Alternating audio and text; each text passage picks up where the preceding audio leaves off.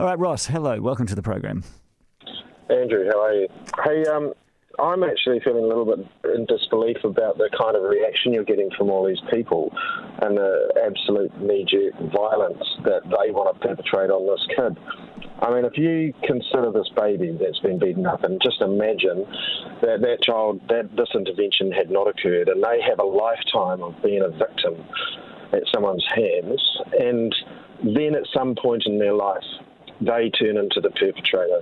At what point do they turn from being this victim that we are so full of sorrow for right now, and suddenly we're just prepared to chuck them off the wharf? I mean, this kid that's done this, and he's a kid, he's probably quite possibly had a life of violence perpetrated against him all his life.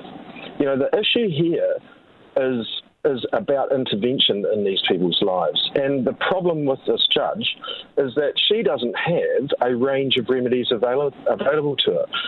Home detention has its place, but it's not the right solution for a kid between the age of 12 up to, say, 22, when there's a possibility of turning their life around if the right intervention is made.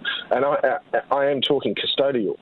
We should be finding people who are in these situations and intervening and spending the money on trying to not have another 60 years of violence out of them, because that's all we're going to do. If you're going to kneecap and give the mongrel mob a joint, stick them in jail, you're just creating more of a problem. You're actually the same as whoever's been doing that to him all his life, right? So we need to be better as a society.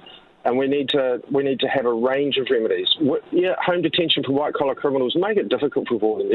Sell off their wine list and make that fund all of this stuff. And this lady before that said, make the proceeds of their crimes pay.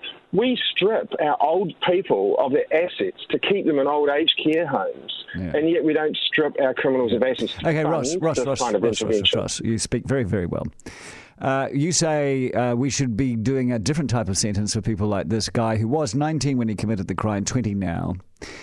You said something about custodio. Are you suggesting that the state should almost be bringing in some sort of borstal for older teens where we can actually work actively on their rehabilitation instead of throwing them at home and hoping that they can do it themselves? Without a doubt, because we're probably removing them from an obnoxious situation in the first place.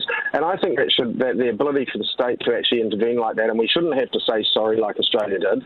If children are in dangerous situations or they're acting out and it's becoming obvious that they are developing a problem, then we should be able to go in and these are the people we should be resourcing most. The recidivist people, chuck them in a hole and throw away the key. I have no problem with that.